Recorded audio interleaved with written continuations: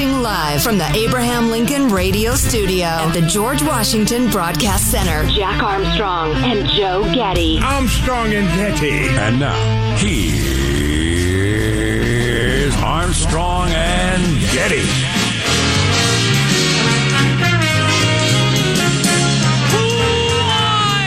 Live from Studio C. Senior.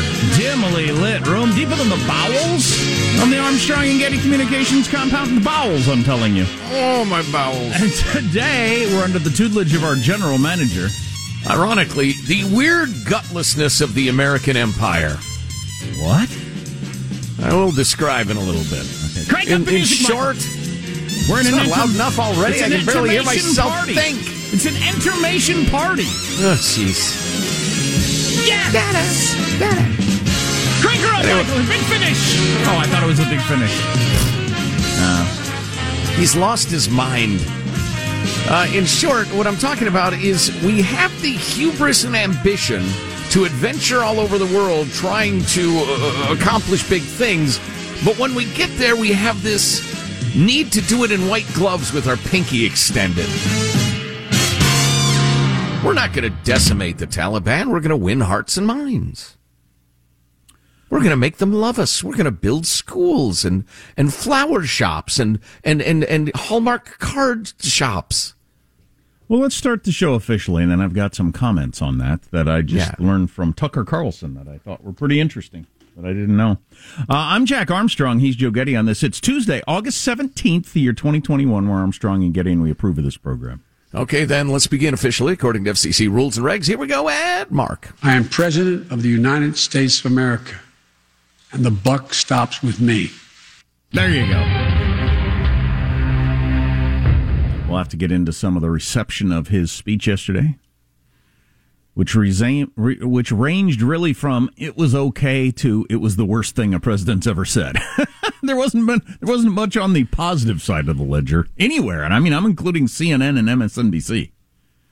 But anyway, what you were saying about the empire? Yeah. I've been reading about not only Afghanistan, but Vietnam and Iraq and Libya and the rest of it. And we have this desire to venture in and meddle or fix things or boot people out of power. But then when it comes to the brutality of actually executing those policies, we blanch, we shy away, we recoil in horror. And it's this weird half-assedness. Well, nobody's ever tried to do this in the history of the world. Everybody else has been an actual expansionist empire, and we haven't been. We try to, settle places down because we think it's in our best interest, but we don't really want to hurt anybody or get too pushy lest we be called imperialists or something like that. And it doesn't work. It doesn't seem to work. I mean, we're the only country that's ever tried to do this. I wonder if maybe the world would be better off if we just rolled into various places the way Great Britain did or Rome or whoever, the Spaniards, and you just take the country over until you as long as you need it, and rule them as long as you. I don't know. But Tucker was making a point about this yesterday. He mentioned some stuff. Tucker Carlson, which is the most watched cable news show in America, but still that doesn't mean much because most people don't watch cable news. And he does this. I only watch his opening monologue pretty much, where he's become an expert at snarky commentary of the news of the day that he kind of ties together in a point, but doesn't really. It's mostly just a whole bunch of one-liners that are fantastic.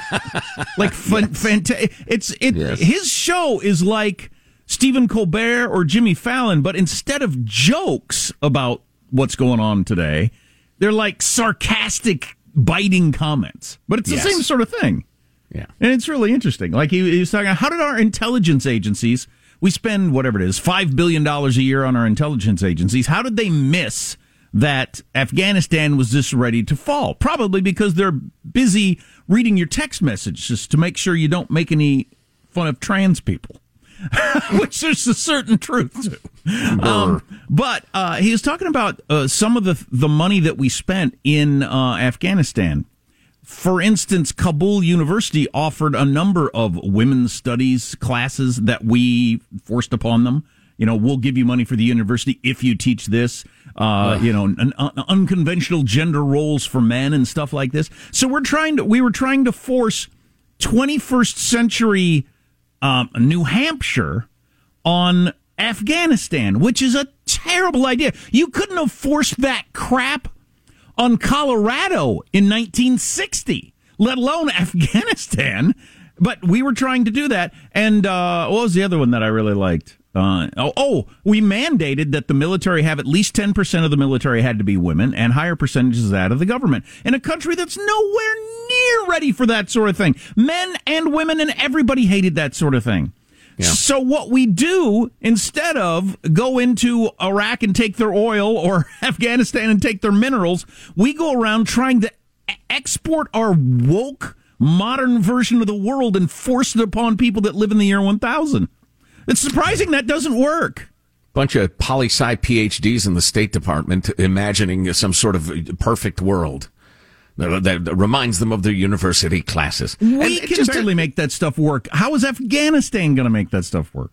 Well, in a lot of cases, we can't make it work, and we shouldn't. But, just to soften your point just a little bit, I mean, the Roman Empire, famously, their ruling of areas was fairly benign, as long as there was no revolt. You could run your economy. The local leaders got to keep power. They just said, all right, we're the new GM. You local governors, you're fine. Just great. You report to us now, and let's everybody keep cool.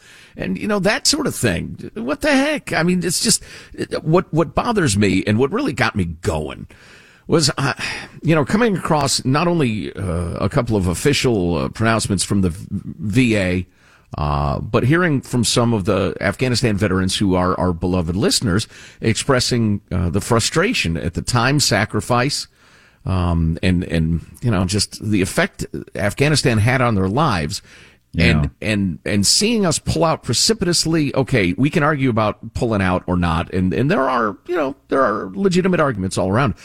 But what's incredibly frustrating is that we were lied to systematically for 2 decades about this grand experiment in winning hearts and minds and building up the Afghan army and the Afghan police force and the Afghan government. It was systematic, almost hilariously disingenuous crap out of the government and our military for years and years and years and years. And that's very frustrating.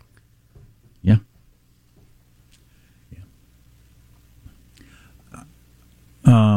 I've heard other people comment on where we are with our respect for anybody in authority coming out of, you could make Afghanistan your focal point for that, or all of the pandemic at so many levels. Just sure. Who has a government official from any agency show up on their TV and thinks, well, I need to listen to what this person has to say, because I'm sure it is going to absolutely be true and couldn't be spun in any other direction than what they're about to tell me. Go ahead, speak. Whether there's no crisis on the border, we need another $3.5 trillion to save America. All of it. Don't wear masks. Do wear masks. Yeah, just who sees an official from any organization show up and think, well, I'm about to get some truth here, some unvarnished truth with no politics and no lying. Who thinks that? State Department spokeshole tells me the Pacific Ocean is wet. I'm going to walk over and put a foot in just to be sure. Friggin' liars. CIA and the NSA are busy reading our text messages to make sure we're not bad-mouthing trans. Because that's their job. Anyway, so how does mailbag look? It is chock full of interesting, pithy, and thought-provoking reactions to the Afghanistan thing. Yeah, we can run through some of the reaction to the president's speech. The most interesting thing I saw yesterday, I was watching MSNBC, and Nicole Wallace, who I can't stand, she's one of those former Republicans that makes her living bad-mouthing the party that made her famous. So smug. So smug. But she's a communications person, and I thought this was really interesting, and she might be right. She said, after the president's speech, she said 95% of the media hates what happened over the weekend. 95% of America is glad we're out. She might be right about that. Well, and I'll give you my grade of the president's speech. It's surprisingly charitable on one level. But we can talk about It's going to be interesting to see when polling comes out if the vast majority of people, regardless of how messy it has been for the last couple of weeks, are just good, glad we're out. And that's the end of it. That's as deep as the conversation goes. Good luck with your hellhole. Yeah, good luck with your hellhole, your S-hole country. Yeah. So we got all that stuff on the way. Our text line is 415-295-KFTC. Armstrong and Getty.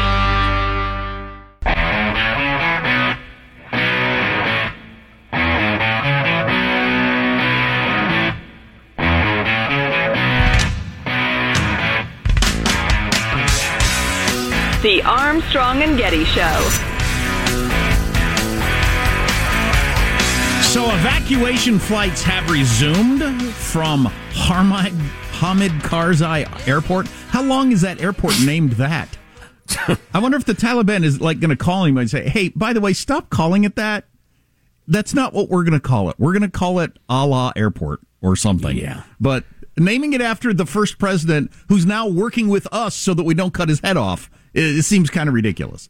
Well, in reports hit just before we went to air this morning that the Taliban had ringed the airport and wasn't letting anybody in. Yeah. Well, it continues to be the major fact of this week is everything that's happening at that airport is at the pleasure of the Taliban. And if they decide to blow up the runway, they're going to do it. And there ain't no planes going to come in or out at that point. So they must be cooperating. Well, we'll talk about that later. But the one thing I wanted to mention, the flights have resumed.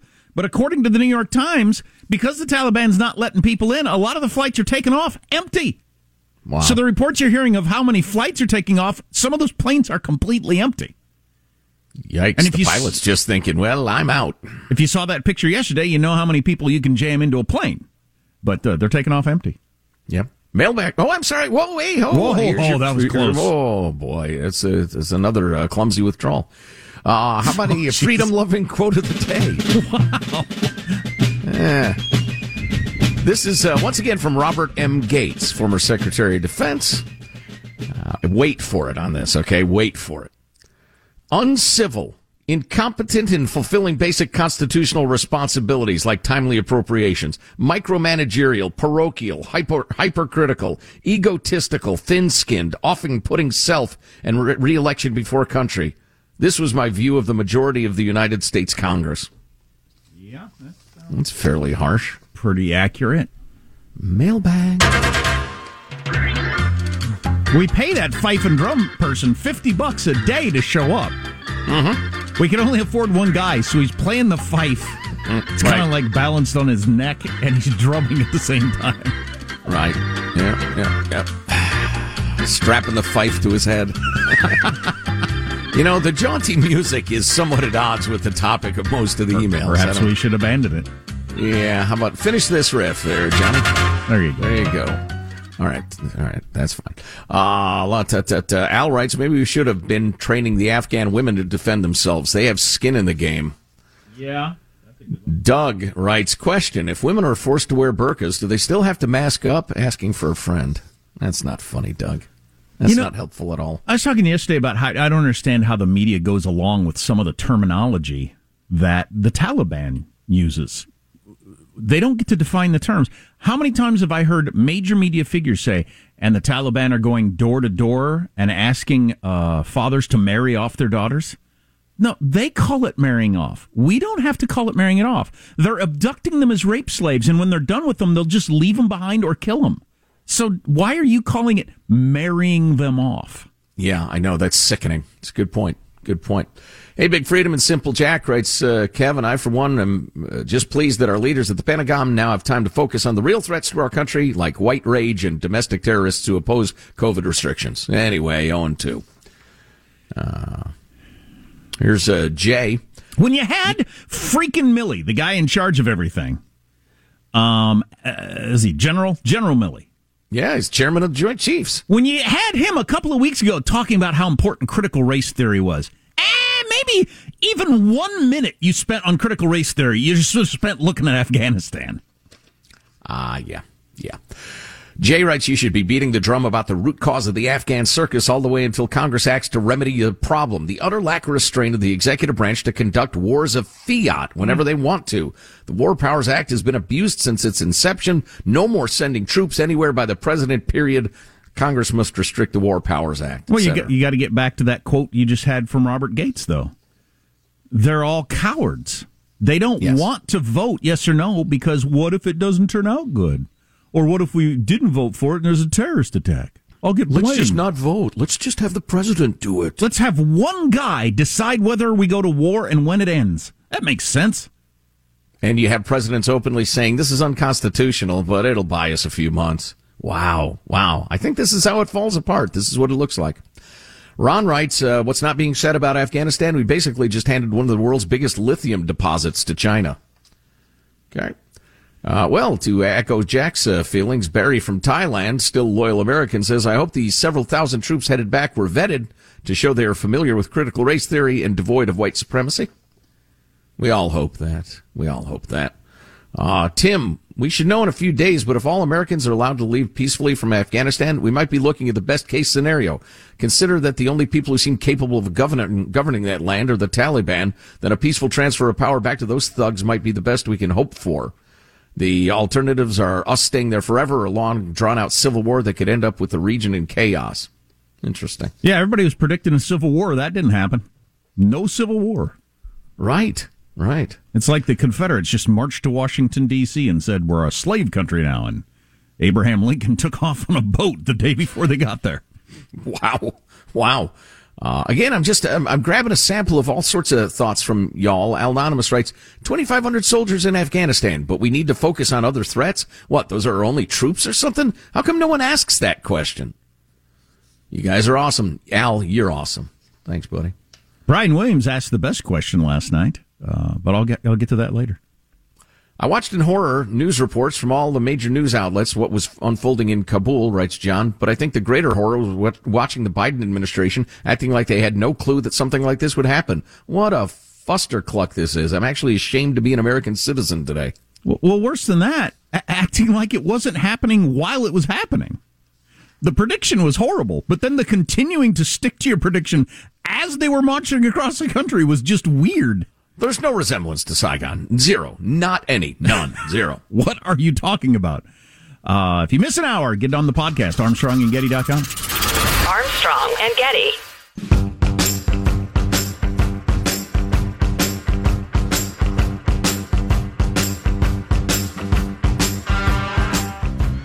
The Armstrong and Getty Show.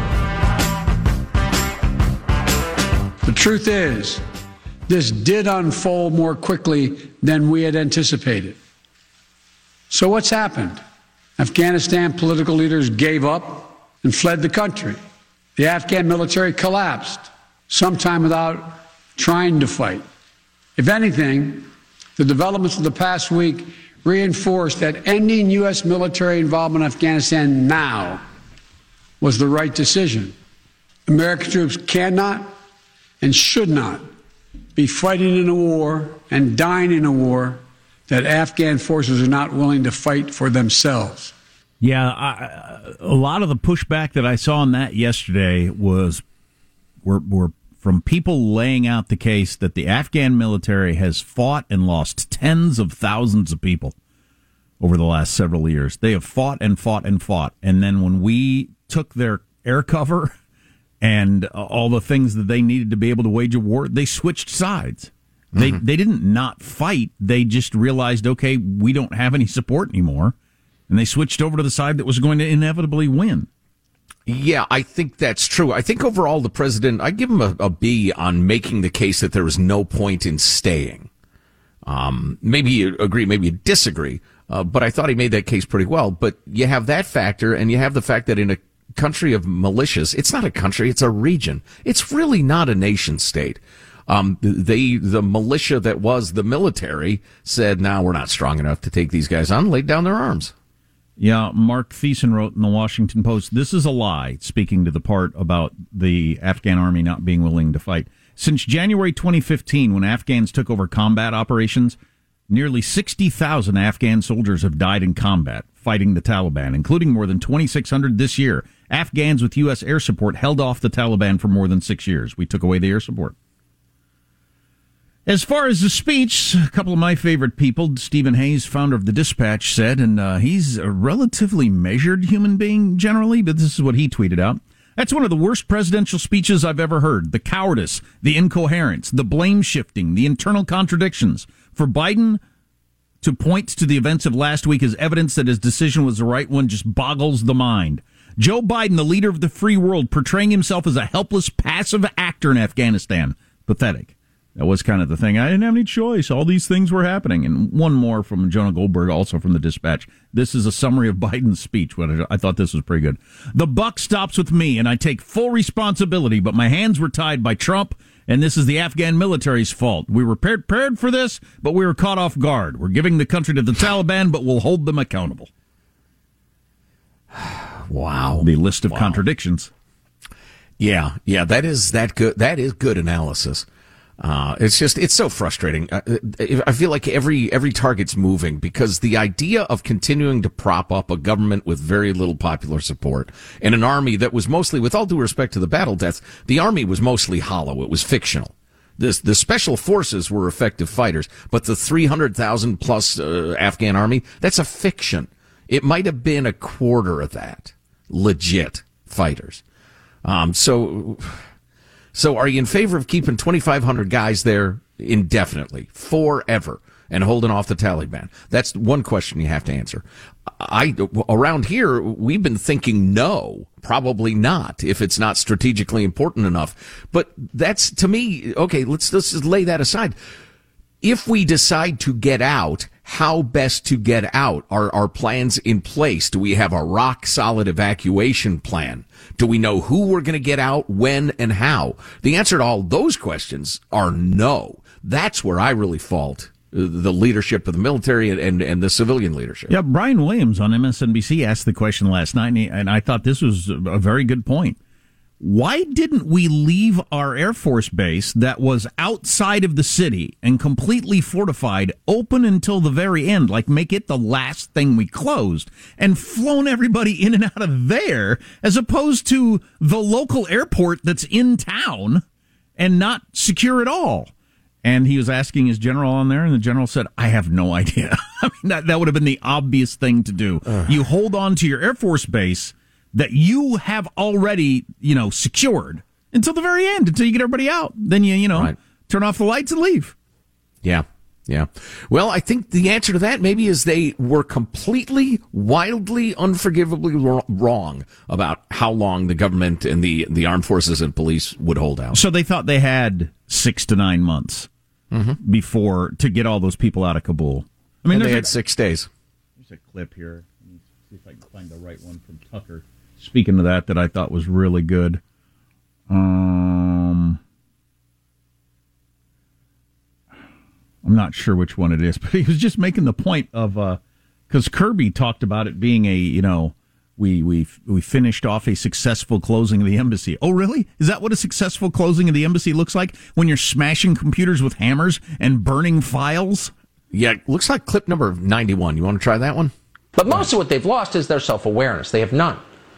Until just this weekend, for example, they had no idea how badly they were failing in Afghanistan.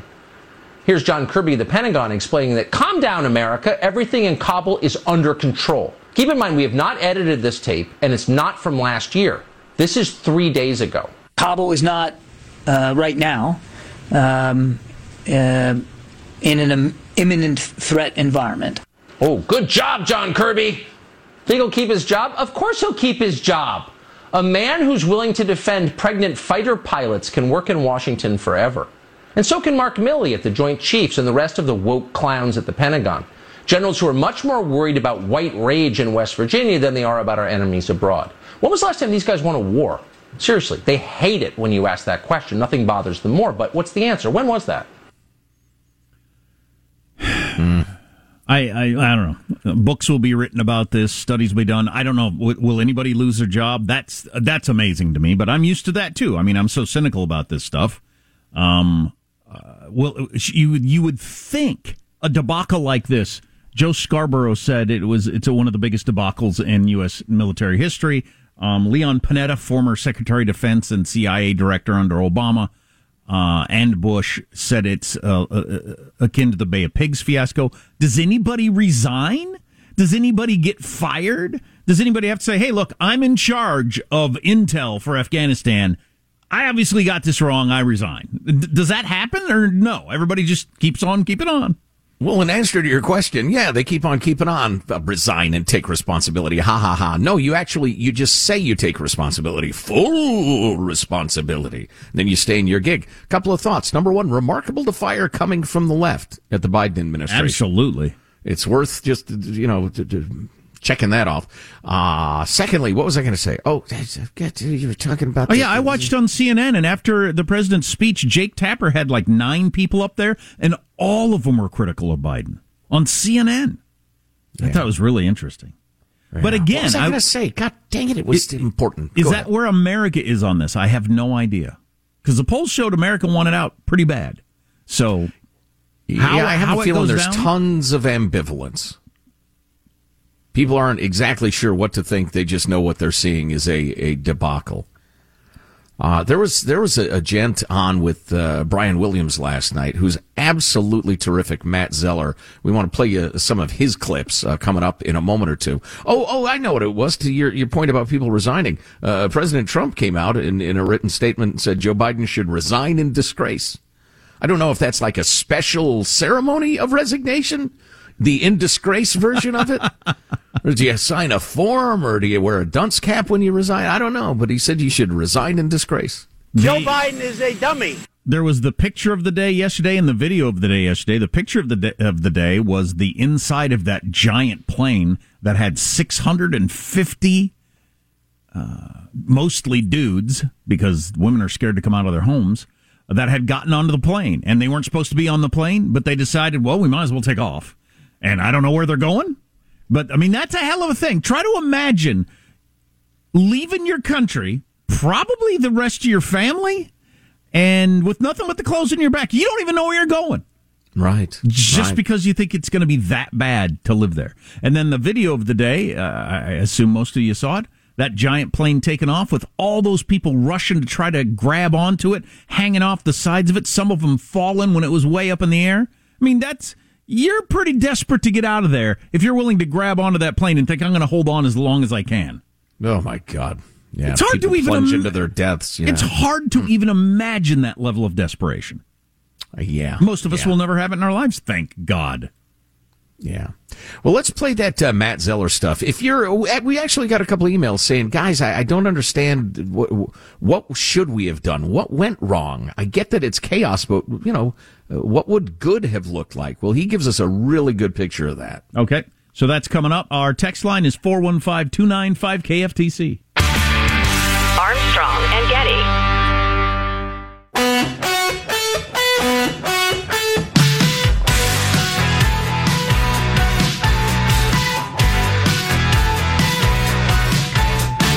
The Armstrong and Getty Show. Thank you. Somebody sent me a picture of Taliban driving around in some Ford trucks. I was wondering why all the imports? Well, the Toyotas. But they're driving Fords, too. I would think if you want to humiliate the great Satan, you drive around in some Fords and Chevys. But how are they getting trucks? They got chips there? Maybe they're getting the chips from China. Good question. So we'll update you on the news and developments of not only Afghanistan, but all sorts of different stuff going on in the world at the beginning. Next hour, if you can hang around, this is a perspective I think worth hearing. I believe the hook-nosed congenital liar Brian Williams introduces his guest. It's terrific. 76. We'll start there. We want to bring into the conversation Matt Zeller, former first lieutenant during the war in Afghanistan, former combat advisor with Afghan security forces, co-founder of No One Left Behind, a veterans organization that offers services to former Afghan and Iraqi interpreters who resettle here in the United States. Mr. Zeller, it's almost ironic now to state the name of the organization you founded. Given what we're watching go on, though I'm curious to hear your reaction of this consequential speech by the American president. Didn't run from it. He owned it. He owned his decision. He owned the fact that, as he put it, the buck stops with him. I hope he gets to hone their deaths too. I feel like I watched a different speech than the rest of you guys. I was appalled. There was such a profound, bold-faced lie in that speech. The idea that we planned for every contingency. I have been personally trying to tell this administration since it took office. I've been trying to tell our government for years that this was coming. We sent them plan after plan on how to evacuate these people. Nobody listened to us. They didn't plan for the evacuation of our Afghan wartime allies. They're trying to conduct it now at the 11th hour. The thing that they were most concerned about was the optics of a chaotic evacuation. Well, they got exactly what they were most concerned of by failing to do what was right when we could have done it. We had all the people and equipment in place to be able to save these people months ago, and we did nothing. Let's just roll on with 77.